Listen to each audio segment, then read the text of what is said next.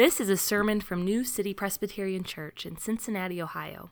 To learn more about New City or to hear more sermons in this series, visit newcitycincy.org. Our scripture reading this morning is 2 Samuel chapter 6, verses 1 through 23. It's found on page 258 in the Bibles in your rows. It's also printed in your bulletin if you'd like to follow along as I read. 2 Samuel 6, 1 through 23. David again gathered all the chosen men of Israel, 30,000. And David arose and went with all the people who were with him from Baal-Judah to bring up from there the ark of God, which is called by the name of the Lord of hosts, who sits enthroned on the cherubim. And they carried the ark of God on a new cart and brought it out of the house of Abinadab, which was on the hill. And Uzzah and Ahio, the sons of Abinadab, were driving the new cart with the ark of God, and Ahio went before the ark. And David and all the house of Israel were celebrating before the Lord with songs and lyres and harps and tambourines and castanets and cymbals. And when they came to the threshing floor of Nacon, Uzzah put out his hand to the ark of God and took hold of it, for the oxen stumbled. And the anger of the Lord was kindled against Uzzah, and God struck him down there because of his error. And he died there beside the ark of God. And David was angry because the Lord had broken out against Uzzah. And that place is called Perez Uzzah to this day. And David was afraid of the Lord that day.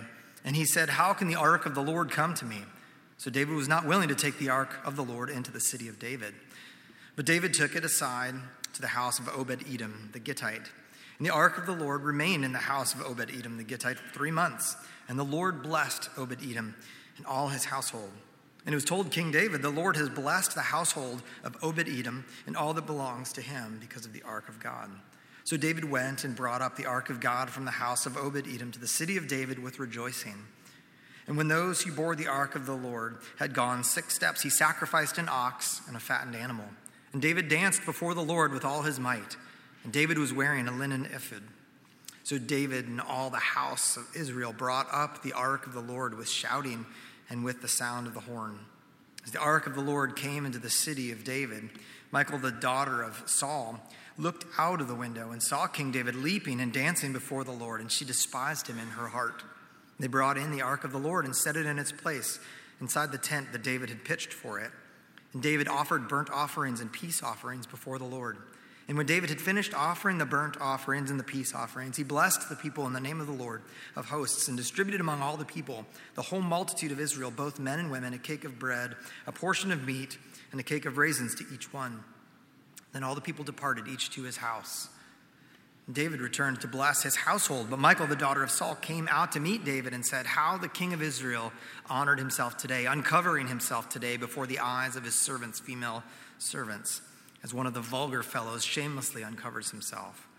And David said to Michal, "It was before the Lord who chose me above your father and above all his house to appoint me as prince over Israel, the people of the Lord. And I will celebrate before the Lord. I will make myself yet more contemptible than this, and I will be abased in your eyes. But by the female servants of whom you have spoken, by them I shall be held in honor." And Michal, the daughter of Saul, had no child to the day of her death. This is the word of the Lord. Thanks be to God. Well, good morning again. Have you ever had the experience of waiting for something special to arrive? Maybe it was something you ordered from Amazon recently. My kids get excited whenever they see an Amazon truck in the neighborhood because they think it means like maybe something's coming to our house and it might be really great. Usually it's just like socks or dishwasher tabs or something random. But you know that experience of waiting, of anticipation, and then joy when it happens. I remember as a kid, every summer when my cousins would come to visit, the waiting that I would endure, especially on the day that they're supposed to arrive, because I would remember just sitting in my room and time would like drag on. It felt like torture, and I would just wait and wait and wait for them to get there. And finally they'd pull up in their big pinkish maroon van, and it had the 1990s like pink curtains in it and blinds and a ladder on the back, one of those big old vans. They'd pull up, and I would jump up and run out the front door and jump and yell and shout because I was so excited to see them. It had been like a year since I'd seen them last. Well, maybe thinking about that helps us to put this morning's passage into its context a little bit as we're continuing through our series through the life of David. Because that is what's happening in today's passage from 2 Samuel 6. And honestly, I just want to acknowledge this is, for us modern readers, kind of a strange passage. It's a little weird. Uzzah dies for touching the ark. David is potentially dancing in his undies. And Michal is really ticked off. So there's a lot of stuff happening in this passage. But here's the situation, just to set the scene for us a little bit. 30 years before this morning's passage, the Ark of the Covenant had been captured by the Philistines, who was the enemy of Israel. And the Ark, they experienced some curses because of this. And the Ark was then returned to Israel. And then for the last 3 decades, it had kind of hung out in the countryside at the house of this guy. We'll get to his name. I forget his name off the top of my head. But anyway, the Ark has hung out in the countryside. And David, who is now officially the king of a united Israel, decides that he's going to bring the Ark of the Covenant to the people and to his capital city. The people have been waiting for this day. David has been waiting for this day. Even the Lord has been waiting for this day. So it's a cause for great celebration. Now you might be asking, what is this ark thing? And why is it a big deal? Is that the boat that had all the animals in the flood? Is it that ark? The answer is no. It's not the same ark, different ark. The word itself just means, our word ark means box or chest. It's from a Latin word and Hebrew word. And it's a box that's not made out of cardboard like the ones that come from Amazon, but a wooden box that was plated with gold. It was a fancy box, in other words. It was about 4 feet by 2 foot by 2 foot. So 4 by 2 by 2. And God had commanded Israel to build this box back in the days of Moses, back in the book of Exodus. And the box was carried around by the Israelites as they traveled through the wilderness. And then once they stopped, it was placed in the center of their campground, in the center of a big worship tent that was there called the tabernacle. And inside this box it contained some things. It contained the tablet of stones of the law that Moses brought down from Mount Sinai. There was a jar full of manna, which was the food that God provided for Israel in the desert, and Aaron's rod or staff, Aaron's staff, which had grown buds on it and ripe almonds as the sign that God had chosen Aaron and his descendants, the Levites, to be his priests. So these things reminded Israel that God had commanded them and provided for them and saved them. But this box was more than just a container. It was also God's throne. It was the place where the God of the universe, who created all things and spoke all reality into existence, chose to manifest his presence locally on earth to the people. Right? This was his local dwelling place, in other words, for Israel. This was his throne. This is where God would go to meet with the people. The ark, the lid of the ark, the top of it, you see, had 2 golden cherubim on it. The whole thing was solid gold. And God, it says in the scriptures, would meet with Israel from between the cherubim. In other words, his spirit, his presence would be in that space. And God then would dwell in the midst of the people, in the Holy of Holies, in the tabernacle. Now, if none of that is familiar to you, just think of Indiana Jones and the Raiders of the Lost Ark, if you remember that movie. It's the same box. We're talking about the same box. That's the Lost Ark of the movie. This is the one that the Nazis were looking for and eventually melted off their faces at the end of the movie. So, if you're struggling, Indiana Jones. If you haven't seen that movie, you should see it. My son just watched it for the first time, and it's great. He loved it, especially the ending. Anyway, so in today's passage, God is moving into the neighborhood for the first time in 30 years. Hence, this grand celebration and the parade that David leads. Could you imagine that first? Think about this for a second. Think about being one of the people of Israel.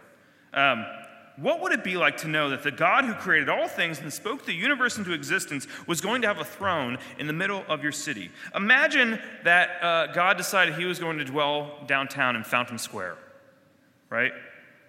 That he was going to choose that place to be the point that anyone could go and access God, to be in his presence. All you had to do is simply go to the tabernacle, go before the Ark of the Covenant to pray and worship. Can you imagine that? I mean, you think about all the minor things that we celebrate in our culture. Here in this city, we celebrate opening day, the first baseball game of the year, which, it's just a baseball game. I hate to break it to you guys. It's just a baseball game that happens every year, but we celebrate it with a parade. We have Norwood Day. We had a parade just this week. Our float won first prize. It was done by the youth group, so way to go, guys. You think about the Macy's Thanksgiving Parade that happens every year, and it's this big thing, and it's on TV, and it's basically just an advertisement for like Broadway shows and other products and things like that. But you think about all the pomp and circumstance there is for all these things that we have. How much more if the God of the universe was coming to live in your city, to dwell in your city? So God is moving into the neighborhood, and David is helping him move in. And that's the big idea behind this passage. Now, not everyone in this story has the same expectations about what that means and why it matters. I mean, what does it mean to encounter God? And what should be our response when we meet with God? And how does the presence of God call us to respond? I want to ask those questions and see what the text has to tell us about that. And to do that, we're going to kind of walk through this story from the lens of looking at the three major characters: Uzzah, Michal, and David. So first, Uzzah. Now, I don't know about you, but my heart goes out to Uzzah because, first of all, his name's Uzzah, which is seems like a really cruel choice by his parents. For those of you who are parents, maybe you did the playground test as you were thinking about names. For those of you who are not parents yet, just remember this. This is really helpful. But you think about, as I give my son or daughter a name, will they get made fun of on the playground for this name? For example, my kids could never be Peter or Paul because my last name starts with a P, so the initials PP would not work. Right? That's what you should do. That's a good test. Uzzah's name does not pass the playground test. And the name means to show oneself strongly or to defy, which is fitting for this story. It's in other words, it's not a great name. And he seems to really live up to its meaning because he decides to literally take things into his own hands, and it leads to his untimely death. So, who is Uzzah? Well, David had ordered the ark brought from Abinadab's house. That's the guy's name I was looking for, Abinadab. And Uzzah was one of Abinadab's sons. So Uzzah and his brother Ohio were charged with leading this and taking leadership over this endeavor. Now, again, these guys aren't oblivious. They're priests, number one. They're of the tribe of Levi. And they've grown up with the ark in their barn or something out back, right? They know that it's special. They know how God says to treat it in the law. So they should know that God had commanded the ark to be carried with two poles stuck in some rings on the side, which is all the pictures we saw had those poles in them. Even Indiana Jones knew that you picked up the ark with the poles, right? So they should have known that. But instead, notice what they do. They build a new ox cart for it, and they plop it up on there. That's mistake number one. It's also how the Philistines treated the ark when they had it in their possession. If you go back and read in the earlier chapters of 1 Samuel, when the Philistines send the ark back to Israel, they plop it up on an ox cart. So they're doing the same thing the Philistines did, which is kind of a subtle message of like, this is a bad idea, guys. So mistake number one, they put it on a cart. Secondly, God warned Israel not to touch the ark. Uzzah should have known this. It was holy, and the Bible tells us that human beings tainted by sin are not. In other words, holiness and sinfulness cancel each other out. It's sort of like when bleach comes in the presence of stains, the stain is wiped away. That's the reality. And God commanded Israel, for their own safety, not to touch the ark. Like if they did, they would die. They knew this. This is kind of par for the course. But Uzzah either doesn't care or he forgets in the moment, and the oxen stumble, and the ark starts to fall, and he reaches out to stop it from falling. So true to his name, he defies God's commands and reaches out to grab the ark, and he dies immediately. Now, we may think that's unfair. I mean, David did. After all, David's angry about this. But, as I mentioned, God made these rules for human safety. And Uzzah knew the rules. He was a priest. He should have known all these things. And he chose to think that they didn't apply to him or he didn't have to follow them. Right? He didn't think he needed to do these things. His way was faster, probably, more efficient, and easier. In other words, he just is like, I'm going to do this. I'm going to move this ark the way I think is best. I'm going to do with the ark what I want, the way I think is best. His attitude is sort of like, going back to Raiders of the Lost Ark, his attitude is sort of like the Nazis in the movie who want the ark for their own purposes and power. And the result of that was that they melted away at the end. So, general rule of thumb, if you were doing something a Nazi would do, it's not good. Tuck that one away for later. In other words, Uzzah wanted to be in charge of God, or he wanted to manage God, or control God. He wanted to put God in a box, literally. And Eugene Peterson says, in his commentary on this passage, he says, God will not be put and kept in a box, whether the box is constructed of crafted wood or hewn stone, or brilliant ideas or fine feelings. In other words, you can't put God in a box. You can't control or manage God. He's God, and you're not. And that's a real temptation for us when it comes to encountering God, isn't it? Because we want to dictate the terms. We want to dictate when that should happen, how it should happen, what that experience should be like. That is one of the common temptations of idolatry. We want to make God into our own image and after our own likeness. We want to control and manage God, don't we? We want to tell God what to do and how to do things. That is at the heart of ancient idolatry. It's the heart even of modern idolatry and even modern trends of New Age spirituality and witchcraft, which I keep seeing like displays in magazines about witchcraft. Like this is a thing now, interestingly, in our modern world. But it's the same thing. It's a very old, very common human tendency where we want to manage or control something bigger than us. We want to cobble together a self-made religion. But the Bible, and the God of the Bible, tells us that his ways are revealed ways. It is revealed religion, right? In other words, picking and choosing aspects to add to your practices or your beliefs is not how God works. It's either, according to God, either all or nothing. It's either obedience or sin and idolatry. And that's Uzzah's mistake. He did it his way.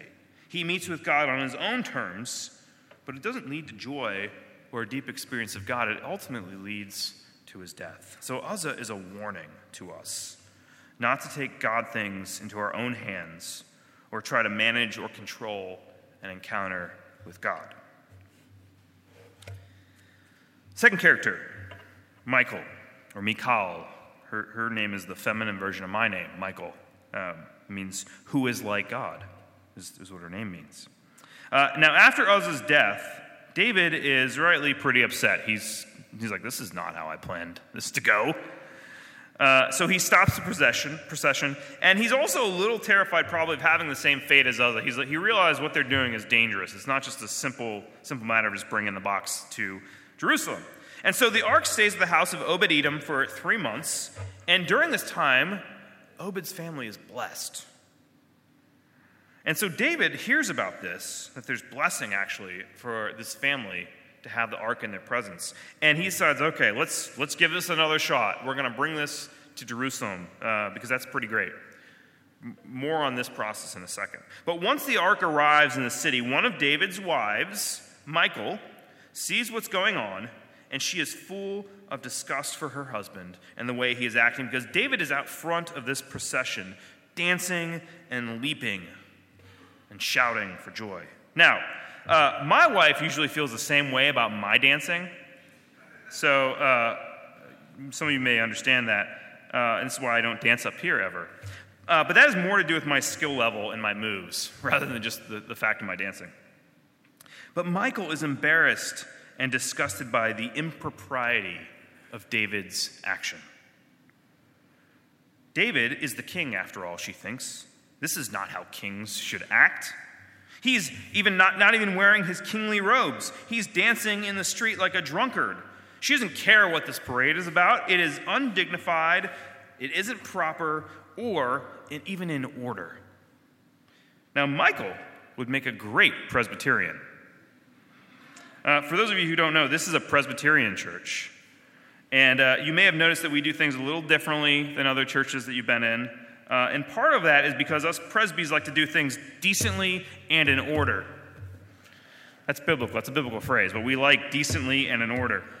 We even have a book of church order that guides things. We are known for our theological precision, our intellectual love for the faith, and not showing emotion in worship.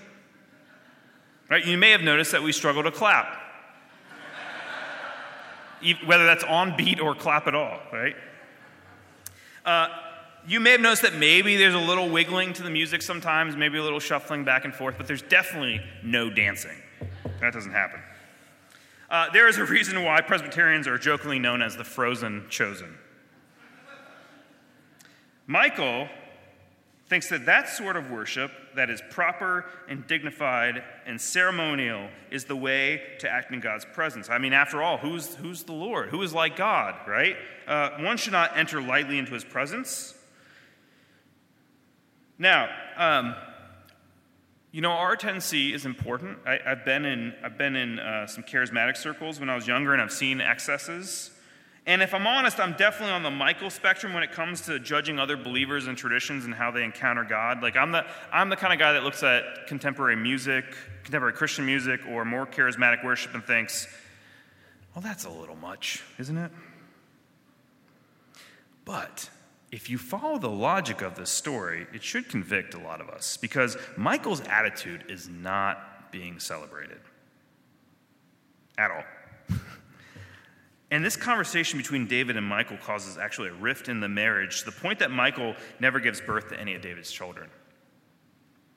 God is indeed holy and great. God is indeed totally other. God is indeed beyond our comprehension, and we ought to do things decently and in order and honor him. But that doesn't mean emotions are forbidden. It doesn't mean celebration is forbidden in encountering God. Which brings us to David. Like when you encounter God, when you enter the presence of the Lord, when God moves into the neighborhood, in other words, what should our attitude be like? Well, from this passage, David is clearly to be our example. David is doing this right, actually. He is the one who's modeling for us what it looks like to be in the presence of the Lord. And you notice he starts with sacrifice, right? He knows he's not worthy. He knows that the people are not worthy. He starts with sacrifice as a substitute for him, his sin and the people's sin. And possibly he does this every 6 steps they take. It's not clear from the text, but he says every 6 steps. After 6 steps, he sacrifices. So possibly every 6 steps, he is offering a sacrifice to God. And he's also taken off his kingly robes and put on the linen ephod that a priest would wear. I've heard different interpretations of this passage. People talk about David being in his underwear. I don't know where that comes from, because it's nowhere in the text. So if you've heard that story, that take on this text, I don't think it's right. He's not in his underwear. But he is wearing, instead of kingly, glorious robes that show who he is wearing a simple linen ephod, which is the priestly garment what the priests of Israel wore. In other words, David is wearing this to say he is just another guy in this procession. He is just one of the crowd. He is just one more priest in the nation of Israel, which was a whole kingdom of priests and a holy nation. And yet, David knows that God, the God of the universe, chose to be with his people. Right? That God wanted to dwell in the midst of them, that he wanted to move into the neighborhood. Even though they weren't worthy, even though they had rejected God, even though they were sin and they really blew this whole being God's people thing multiple times through the story, God still wanted to be with them. And so David is overjoyed that his God's dwelling place is being brought to the capital city. That's why he's dancing. That's why he's leaping. That's why they're shouting. That's why there's all these instruments making, as Psalm 95 says, a joyful noise to the rock of our salvation. This is why David wrote in Psalm 16:11, in your presence, there is fullness of joy. David has a lot to celebrate. And so he's actually celebrating it. He's actually throwing a party. He's throwing a parade for God in this moment. And his response to Michal says it all. He says in verses 21 and 22, it was before the Lord, he's talking about his dancing, I was doing this before the Lord, who chose me above your father and above all his house to appoint me as prince over Israel, the people of the Lord. And I will celebrate before the Lord. I will make myself yet more contemptible than this, and I will be abased in your eyes. In other words, David's saying, I don't care what you think of my worship, because I am doing it before the Lord because of what he's done for me. Right? David's worship knows no bounds. He is not ashamed of his God or the fact that he's a worshiper of the God of the universe. He knows that he has been chosen and loved by God. Even David's name means beloved. As I mentioned earlier, we celebrate all sorts of mundane things that aren't really a big deal in the grand scheme of things. So, if the creator of the universe says, you are my people, I want to live in your midst, then isn't that a big reason to celebrate? Isn't that something to rejoice about? Well, guess what? This story is really just a pointer to what it is we believe as Christians. This story was just a foretaste of what God had planned to do in time and space and history for not just Israel, but all the world. And the biblical story is this story that tells us that God made the world, he made all of reality, and he wanted to dwell in the midst of his people. He wanted to be with his people. In the early chapters of Genesis, we read that God walked with Adam and Eve in the Garden of Eden. But as the story of the Bible goes, we read that human beings chose to reject God and his ways, and so we're plunged into darkness and sin. And yet, God wasn't done with us.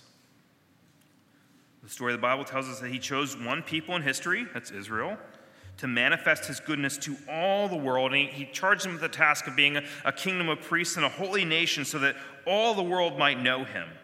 And he said in Exodus 25:8, let them make a sanctuary that I may dwell in your midst. God's plan from the beginning of time, from the beginning of all creation, was to be with his creatures, to be with his people.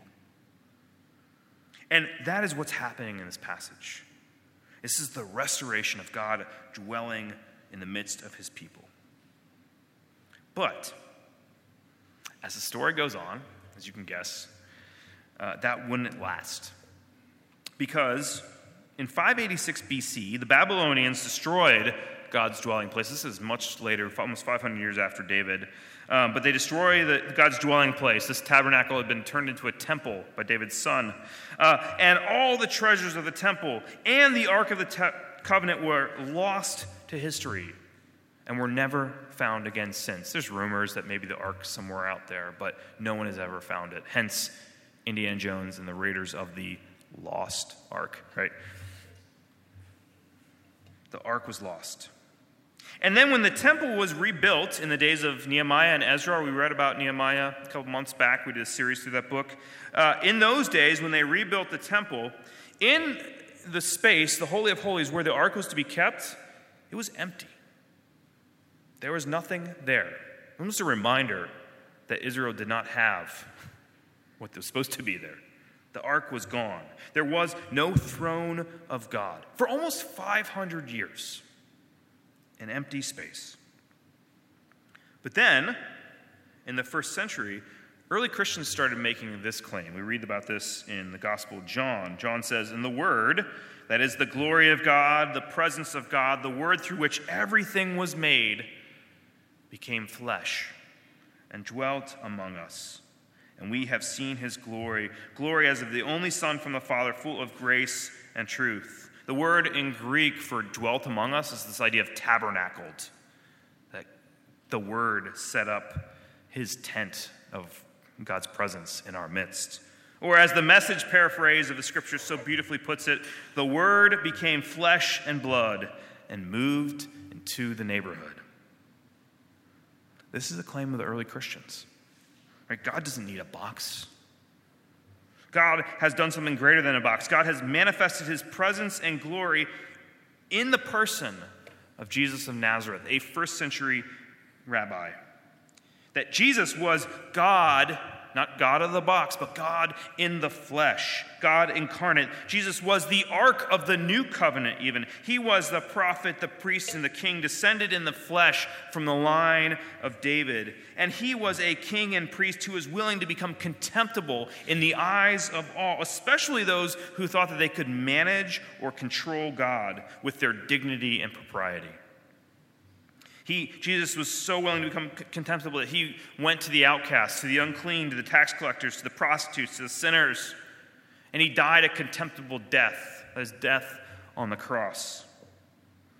Everything in this passage points us to Jesus. Right? Jesus was the better priest king, like David, who followed God's law perfectly. He was the better sacrifice, the perfect sacrifice, who took our place so that we would not die when we encounter God's holiness, like Uzzah. And the author of Hebrews says in chapter 4:16, because of Christ, let us then with confidence draw nearer to the throne of grace, that we may receive mercy and find grace to help in time of need. This is why we gather here today on Sunday.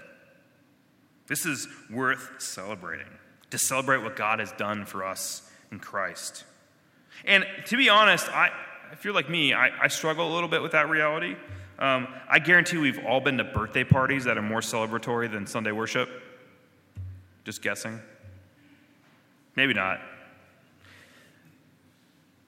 Some of that is the pressures of secularism, which push against this idea that there is a God. Like everything in the air we breathe says there is no God. It's a part of our cultural milieu. But I think also some of it has to do with our own realizations, our own faith, our own beliefs. Because I think a lot of times we don't realize what we have, what's been given to us. In 1 Corinthians 3, chapter 16, Paul the Apostle writes, "Do you not know that you are God's temple, and that God's Spirit dwells in you?" Do you not know that? That's God's Holy Spirit. That is the same manifest presence and power that dwelt between the cherubim and the Ark of the Covenant. That same power and presence of God, the Bible tells us, has been poured out upon you and me individually. Right? In other words, if you are a follower of Christ, God's Spirit dwells in you. You are, in some ways, an Ark of the Covenant. You and I are temples of God's Spirit. In our very nature, if I'm a follower of Christ, wherever I go, I take God with me. I am, in some ways, the local dwelling place of God wherever I go. Wherever I go, God is moving into the neighborhood, which should cause us to be in awe and scare us a little bit, actually, because I have to think, wait, do I live that way in front of other people? I don't know. It's also a warning against pursuing sin, right? Do I really want to take God with me into whatever it is I'm doing? But you and I are now the local dwelling place of God, wherever we go. And so one of our callings, this passage makes us think we need to think about, is to, first of all, reflect on what is ours. We think about how much joy David had, right, before the ark. How much more joy ought we to have when we think about God's presence within us? When I get up in the morning to think about, Lord, you're with me. Maybe I need to dance and leap out of bed. That could be one thing. But also when we come to worship, right, to celebrate with joy what God has done for us. I had a pastor friend and mentor who once was talking about worship, and he said, if you believe in grace, show it on your face. Which is good, it rhymes, so that's helpful. But if you believe in grace, show it on your face. In other words, it's okay to smile. It's okay to clap. It's okay to raise your hands. When a song says raise your hands, feel free to do that. It's okay. It's not a metaphor. Like it's meant to be taken literally. Go for it. We will not shame you or judge you. But what does it look like to know what is ours, to know what God has done for us, to be aware of that, and to worship like it's true? Eugene Peterson writes, "We're never holy ourselves until we're open before God, attending to the reality of God, responding to the action of God in us, receiving the word of God for us. Worship is the strategy by which we interrupt our preoccupation with ourselves and attend to the presence of God. Worship, that last line is so important. Worship is a strategy by which we attend to the presence of God. Or St. Irenaeus put it another way. He's talking about the glory of God as a human being fully alive. He says, the glory of God gives life. This is 2nd century. The glory of God gives life. He says, those who see God receive life. It is impossible to live without life, and the actualization of life comes from participation in God. While participation in God is to see God and to enjoy his goodness. In other words, Irenaeus says, if you want life, worship. Know God. So, with that in mind, let us worship like David, knowing that in God's presence there is fullness of joy. Let's celebrate that God is with us, God is for us, God wants us to be a taste of his presence wherever we go. And in a world where God feels far off, the gospel says, oh no, he is nearer to you than you can ever dream or imagine. So let's pray, and let's celebrate the good gifts God has given to us through his Son, Jesus Christ. Please join me in prayer. Lord Jesus, Almighty God, Father, Holy Spirit, triune God, the God who spoke all reality into existence and yet chooses to be with us. Lord, we confess that so often we are like Uzzah or Michael. We forget what is ours. We act like you're just some idea or philosophy that makes life better, and we forget the reality that you are present with us. God, help us to worship you, and to know you, and to live as your people, to live as your presence wherever you call us, we pray. In Jesus' name, amen. You've been listening to a sermon from New City, a church in Cincinnati, Ohio. Visit our website at newcitycincy.org for more sermons and resources. That's newcitycincy.org. Thanks for joining us today, and God bless you.